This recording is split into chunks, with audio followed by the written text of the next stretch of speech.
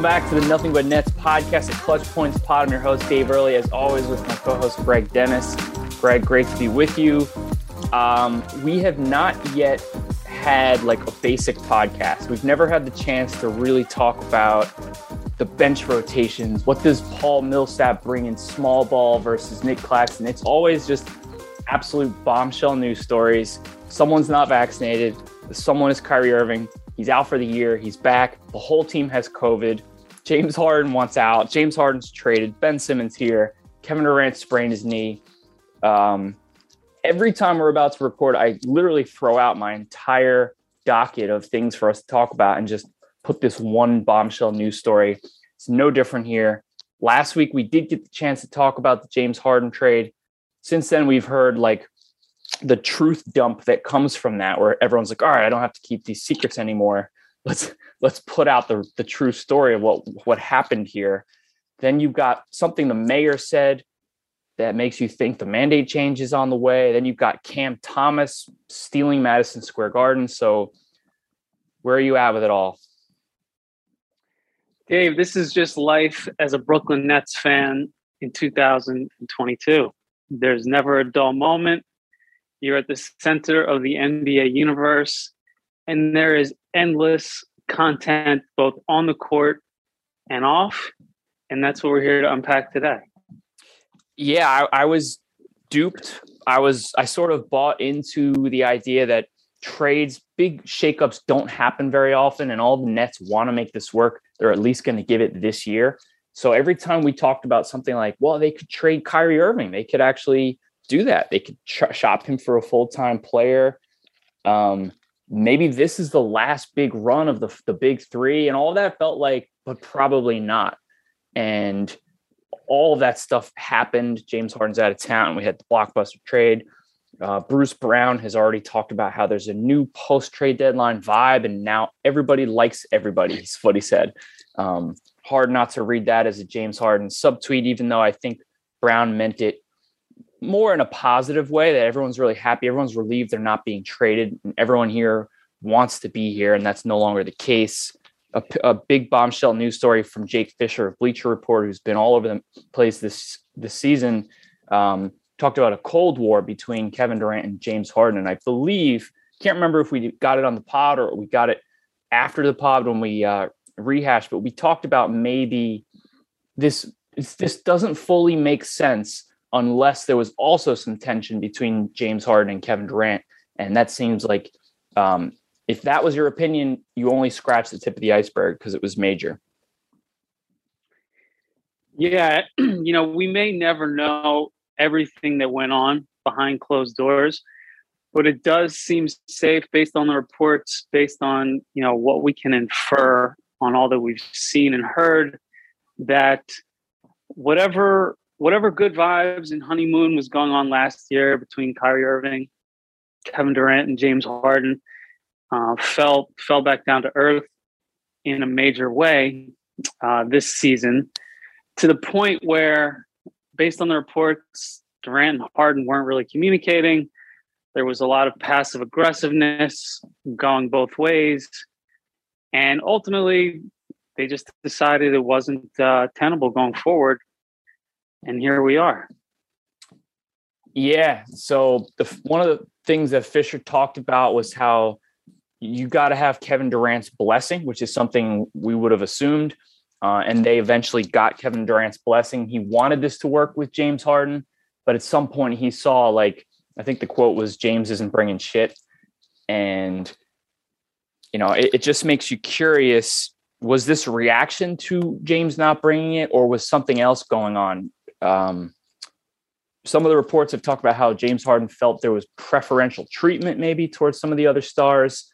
It also talked about some of the preferential treatment he received in Houston that maybe he wasn't necessarily getting in Brooklyn. In Houston, he was the central magnate, as an earlier piece by Fisher wrote. He could say, we don't want to fly out today. He could say, I'm going to meet you there. I'm going to reroute through Vegas. And I don't know that Kevin Durant was on board with all of that. And I think the way James was playing sort of made it less palatable to put up with too. Then there's all the sort of understandable frustration on James Harden's end that Kyrie Irving was part-time.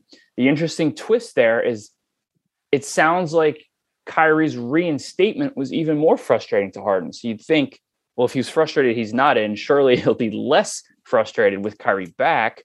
And then more and more reports start to make it sound like Kyrie could be back full-time right around the time James Harden wanted out the most. So does that make you think to yourself, well, he realized Kyrie might be back, but he just didn't want to plant his flag here for the next 4 to 5 years. And then Kevin saw that. And Kevin Durant was like, all right, then get him out of here. The whole thing doesn't totally make sense. You can talk about Kyrie's situation. You can talk about the losing streak. You can talk about whatever dynamics between Durant and Harden that were there that were less than ideal. But to me, from the outside looking in, all of those things looked very temporary. Yes, they were on a losing streak, but we knew Durant was coming back.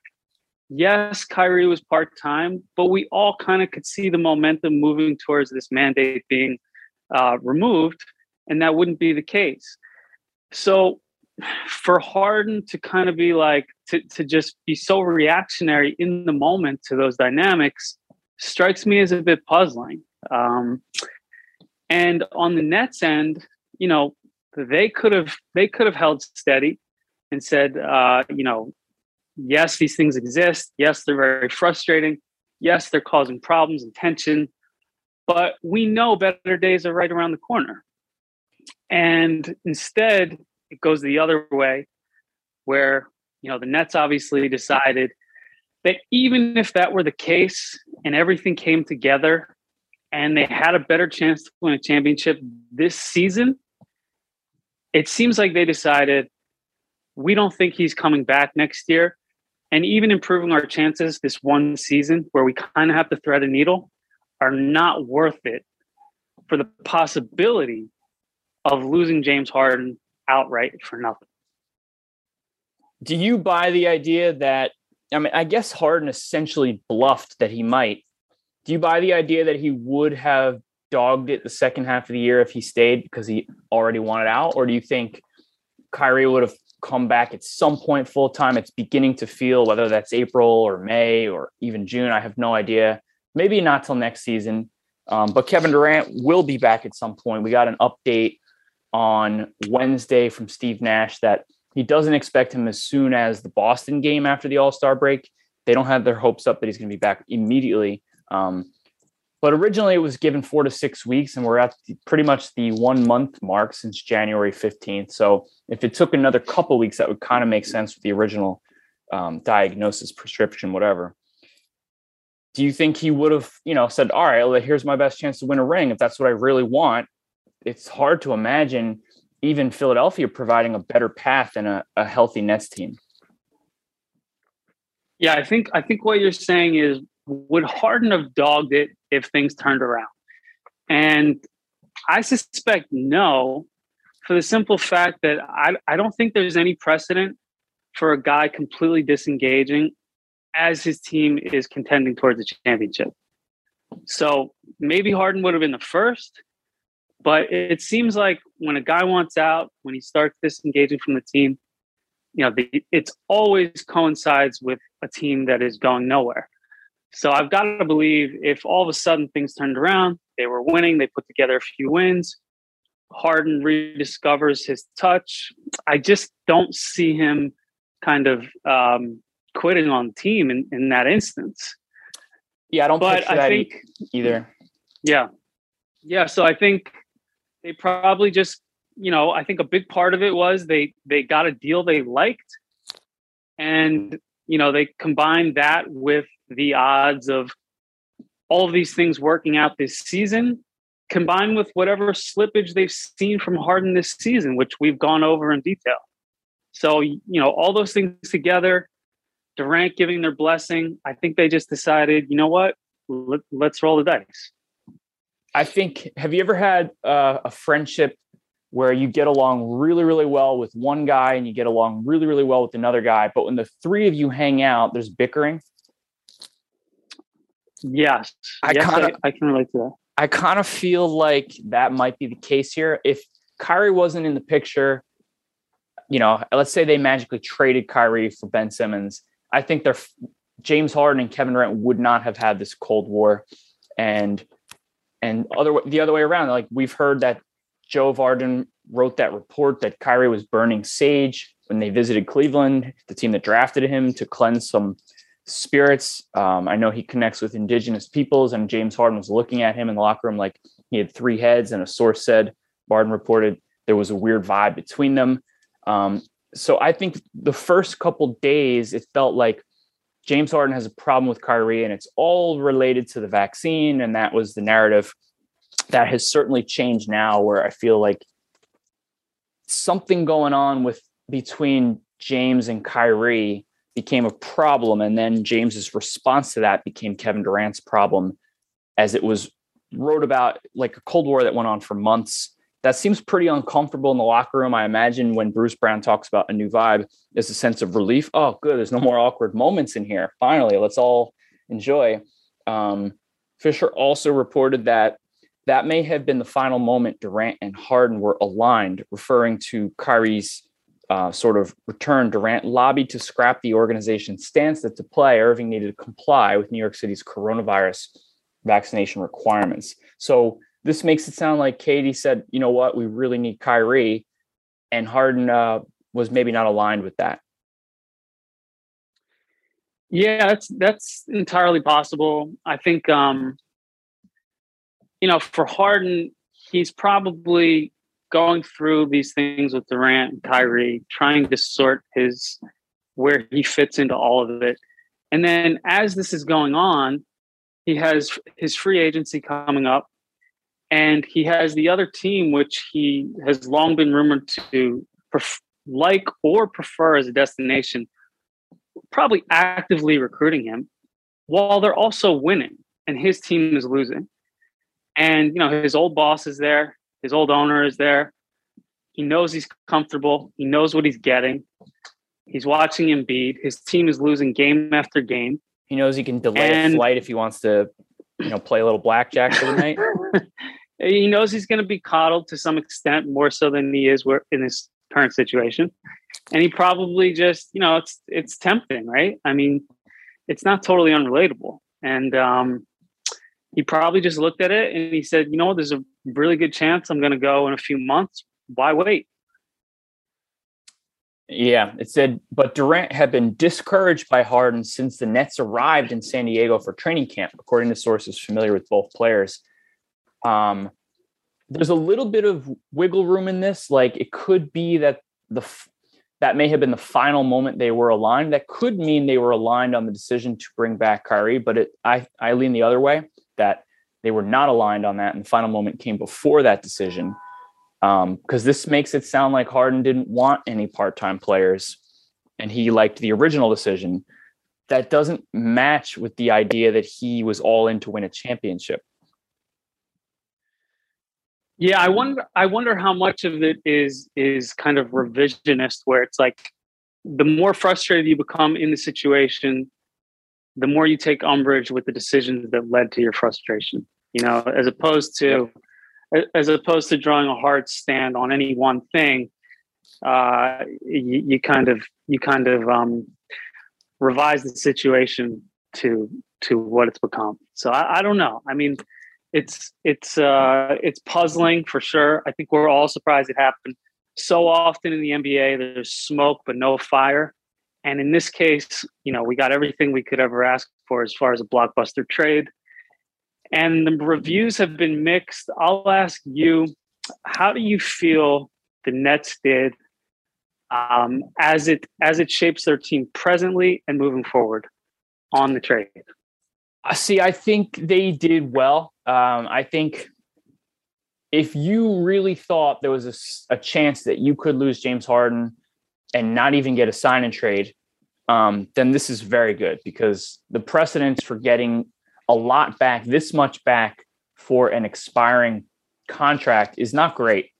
Now, you have made the point that you don't think James Harden would have taken that deal where he gets $209 million or whatever it is for a 4-year deal to change teams. That's the scenario where the Nets got nothing back.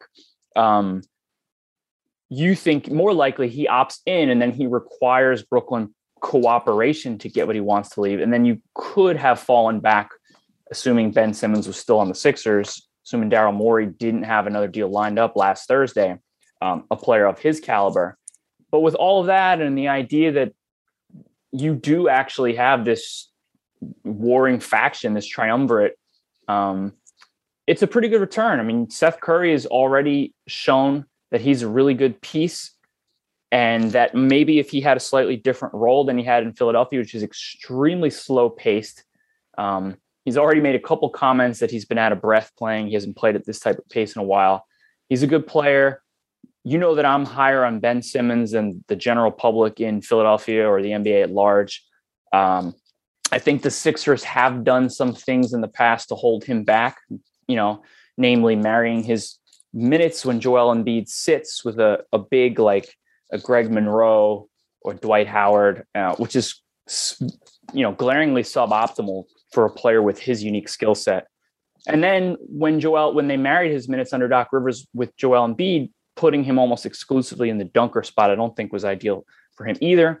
Ben Simmons had some comments about this at his opening presser. He talked about, I envision what we used to have in 2018, JJ Redick, Marco Bellinelli, or Sonny Ilyasova, where we're maximizing everyone's skill sets. And you could read between the lines there that Philly wasn't maximizing me recently.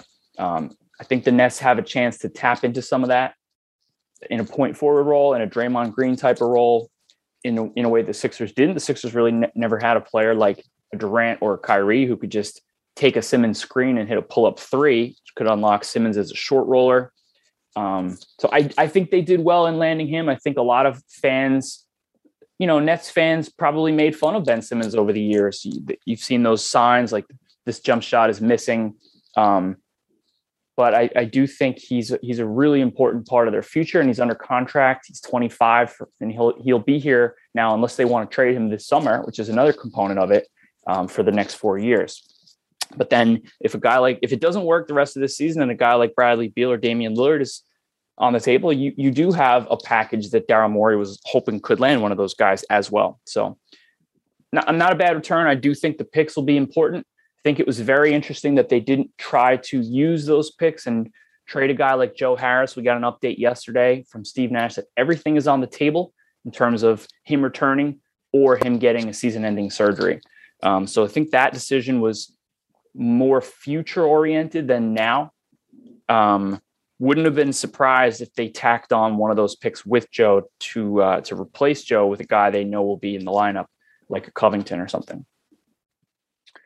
Yeah, I think, we can probably infer that they looked around for a deal, would be my guess, and just didn't see anything that they felt was a good move in the moment.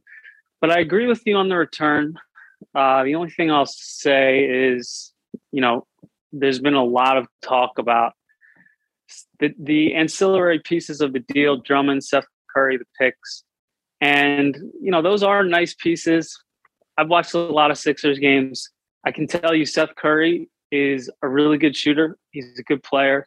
In the playoffs, it's tough when they key in on him. It's tough for him on defense. Drummond gets played off the court quite a bit in most matchups, although he will be useful, I think, if they play the Sixers. But that being said, I think this deal was as much about Harden as it was the return. I think we can safely say that this was not a deal they envisioned making at any time up until very recently, nor did they want to make. But I think the idea of everything that they gave up, all the draft picks, all of the, Jared Allen, Karis LeVert, all of that, the idea of just getting nothing back was probably just too scary to move forward with. So I think, like you said, they have now assets, if nothing else. They can say, we gave up our draft picks, we gave up these players, but here's what we have in return ultimately. It's Ben Simmons, it's 2 picks, it's Seth Curry, and it's Drummond. Yeah, it's what they have is not as good as the Scary Hours dream. Harden, Kyrie, KD, full time, all of them. But the reality at some point became that they do not have that. So then a better question is, was that status quo with Kyrie part time and James with a wandering eye, who might actually leave? Is this better than that? And I think the answer is yes.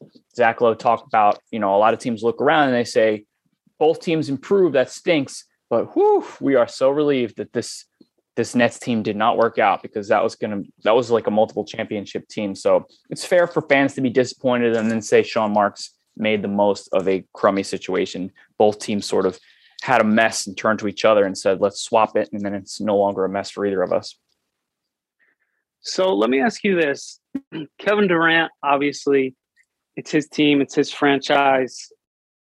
He has, he's the guy. It hasn't worked out. He lobbied for Harden and, it fell apart. How much of this do you put on him?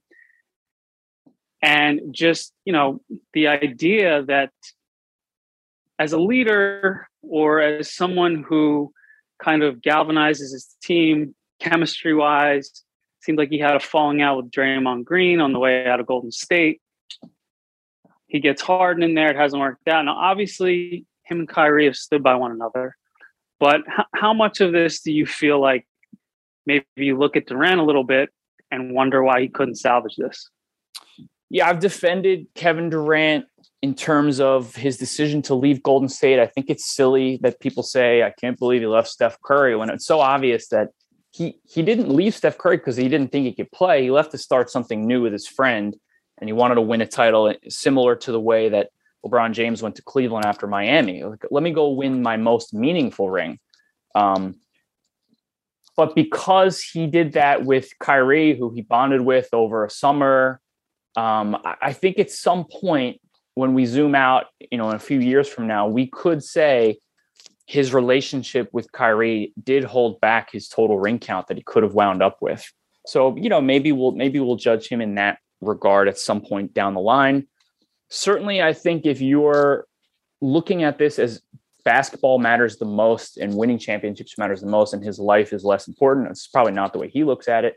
You might have said something that we have touched upon in the past, that maybe he should have just gone in on James and said, oh, look, is Kyrie frustrating you? Let me talk to Joe Tsai and Sean Marks about trading Kyrie for whatever we can get, or revisiting that in the summer. Would that make you happier? If they had sort of rolled out that red carpet, not saying James Harden deserved one the way he was playing and acting, but had they done that, it might have ultimately been better for Kevin Durant's championship odds in a Brooklyn uniform. Maybe you could judge him for that. I'm not really one to do that. Just not the type of fan I am. I do appreciate the human element, and you want to play with stars, but you want to play with stars you really like playing with. And I sort of give him the benefit of the doubt on following his heart there. Yeah, I think that's fair. I do think that's fair. If he had a Cold War with James and he does not judge Kyrie for Kyrie's vaccination stance, then how can you really be mad at him for feeling the way he did, assuming these reports show us even an inkling of how he was feeling? We're just sort of trusting the reports, but who knows? Yeah, it'll as Zach Lowe and others said, it will go down as the greatest super team that never was.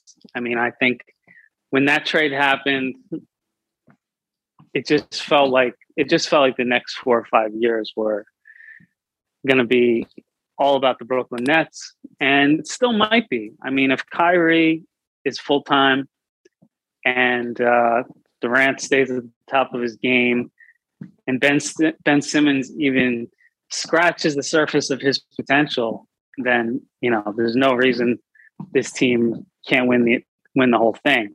If they do somehow win the whole thing over these next couple of years, I think that they'll value it more than had they done it with James Harden, because they won't have that super team asterisk that some fans put on.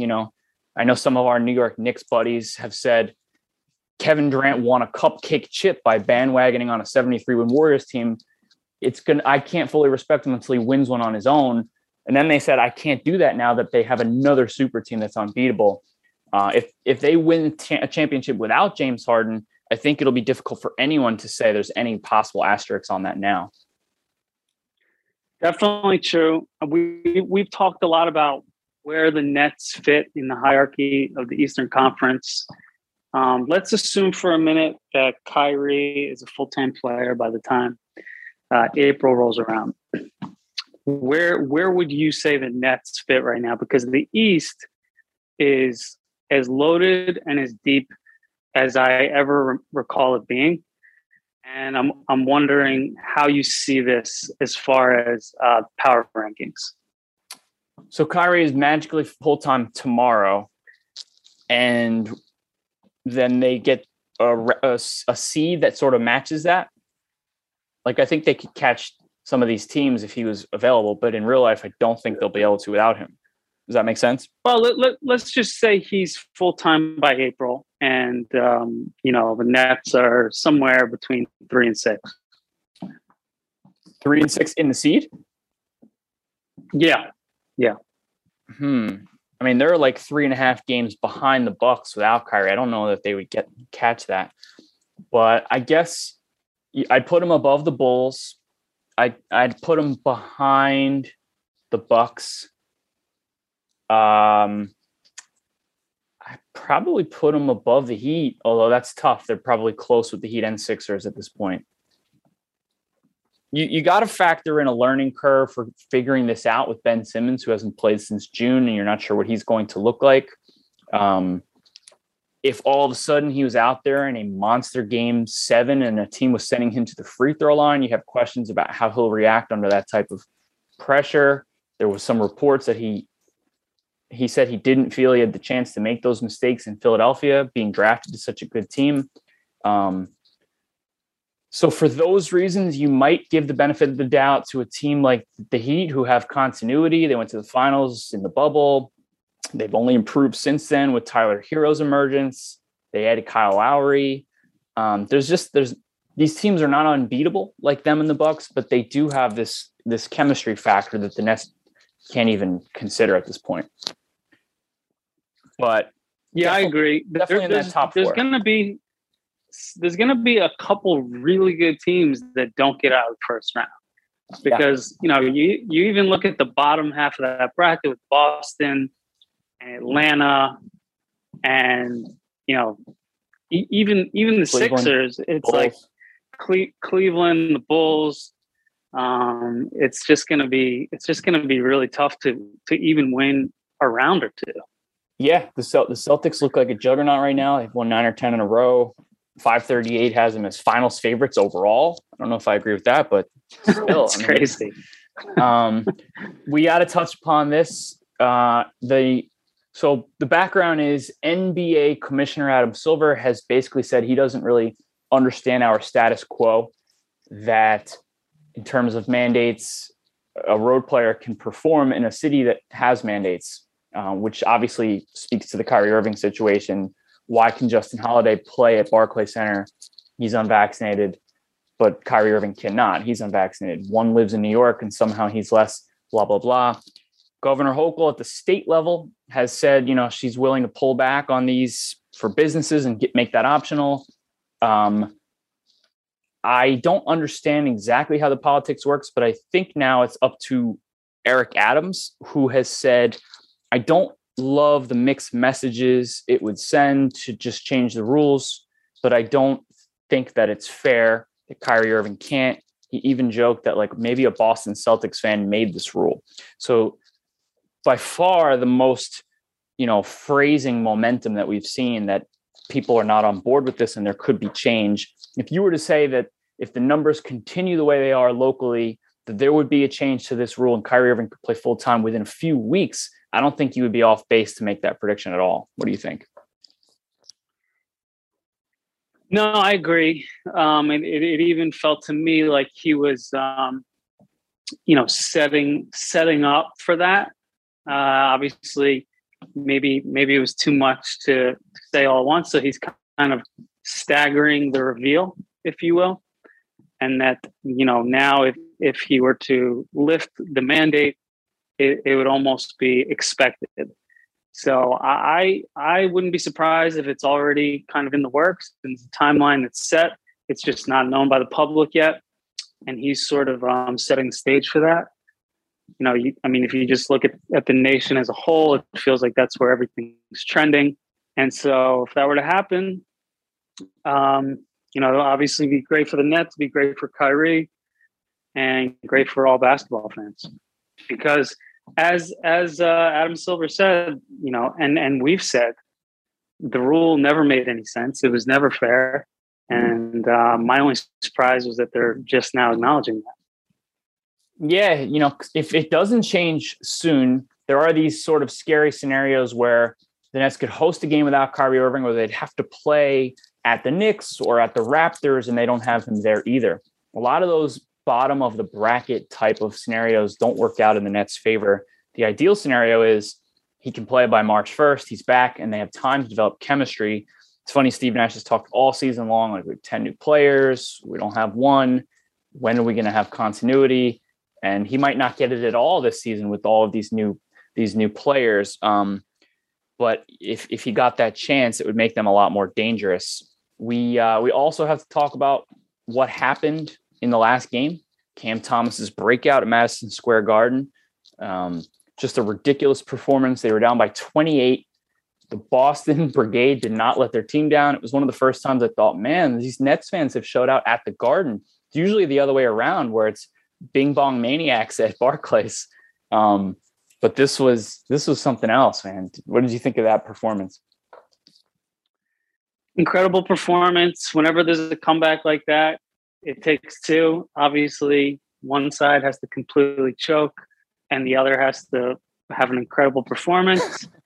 And when you get the two, you get something like last night. But for Nets fans, it's exciting. You might have another young guy that has a bright future ahead of him. Looks like he's like a really talented guy.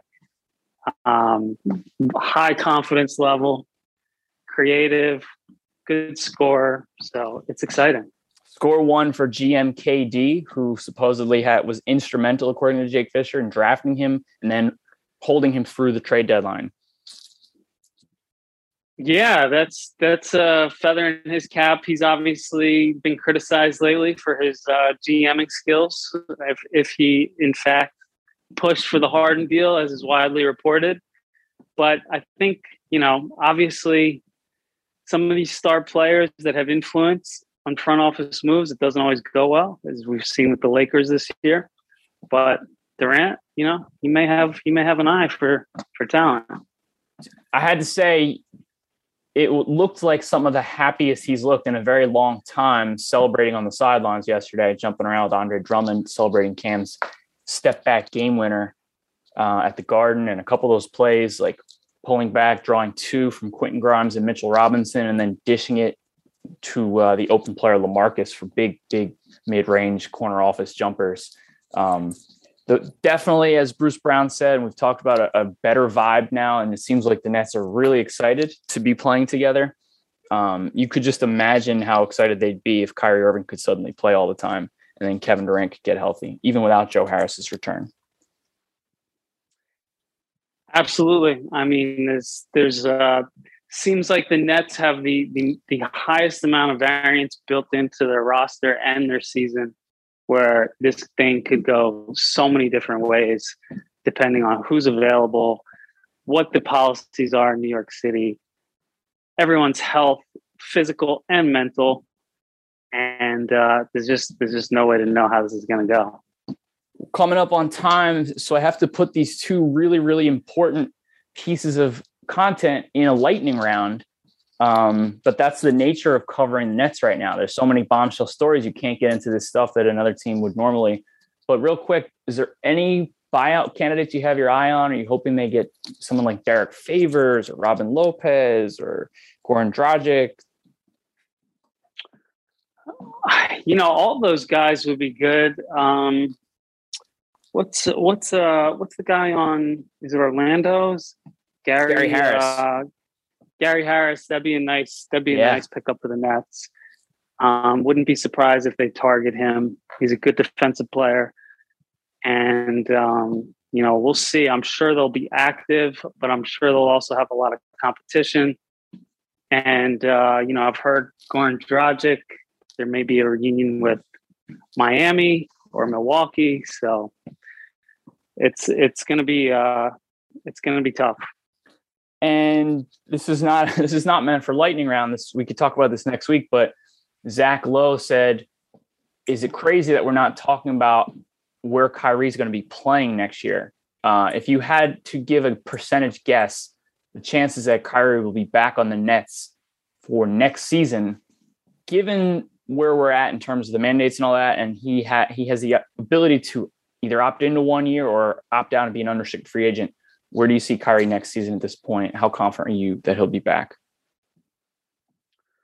If you would have asked me that a week ago, when there was a little less clarity on the future of the mandates and James Harden was still on the team, I would have probably said below 50%.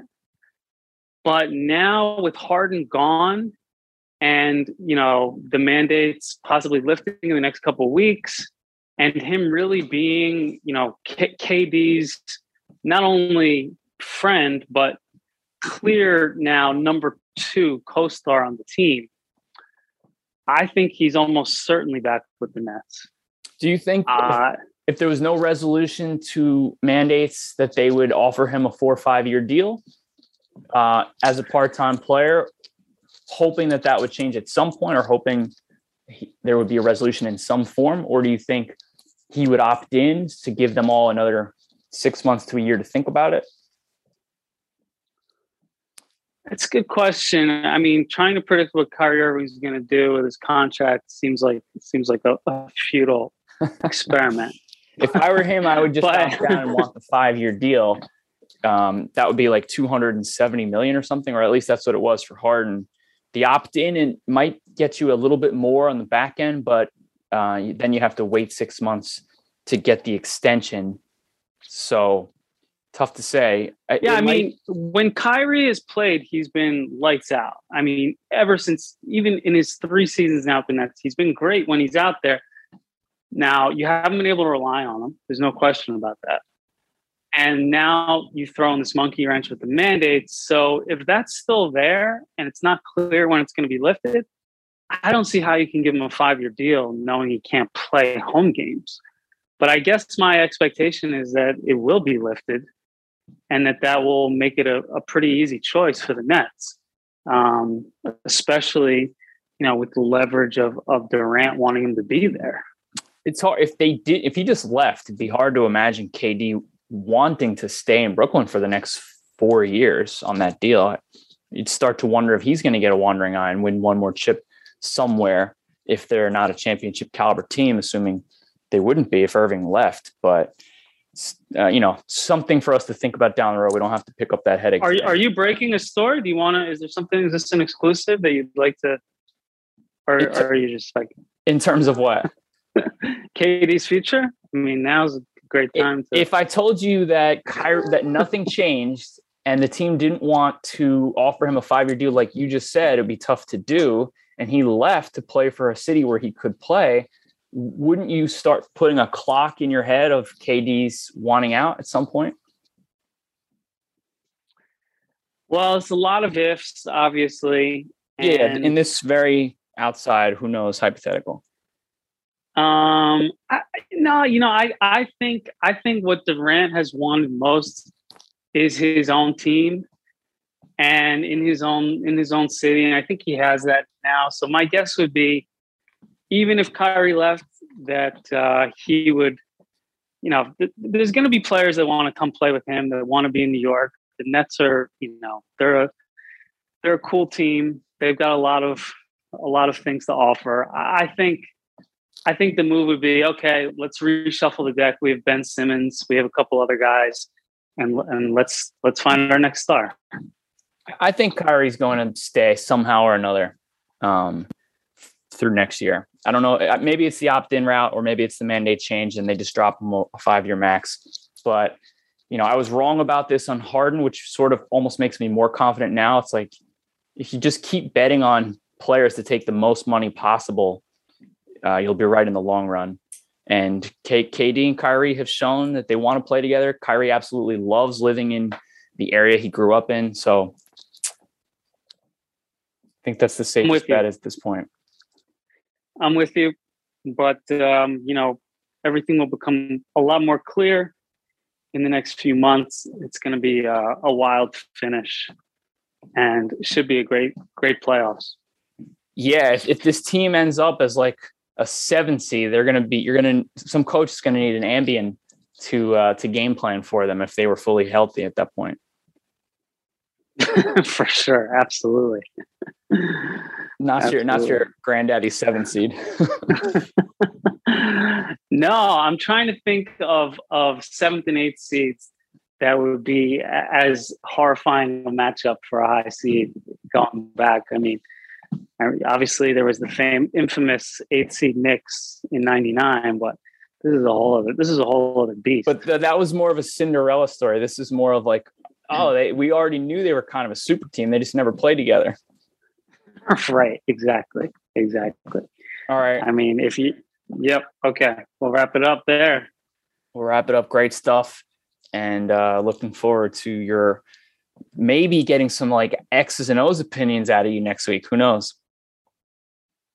We'll see. I hope so. I hope we can talk about more stuff on the floor, but this team never gives us a chance to catch our breath. Can you believe we didn't even get a chance to talk about Ben Simmons breaking his silence since June 21st and talking about his mental health? Like that's where we're at in terms of news stories, basically. That could be its own pod. Yeah, we'll have to touch on it next week if it's still relevant. Yeah. All right. We didn't forget about that. So thanks for listening, and I'll talk to you next week.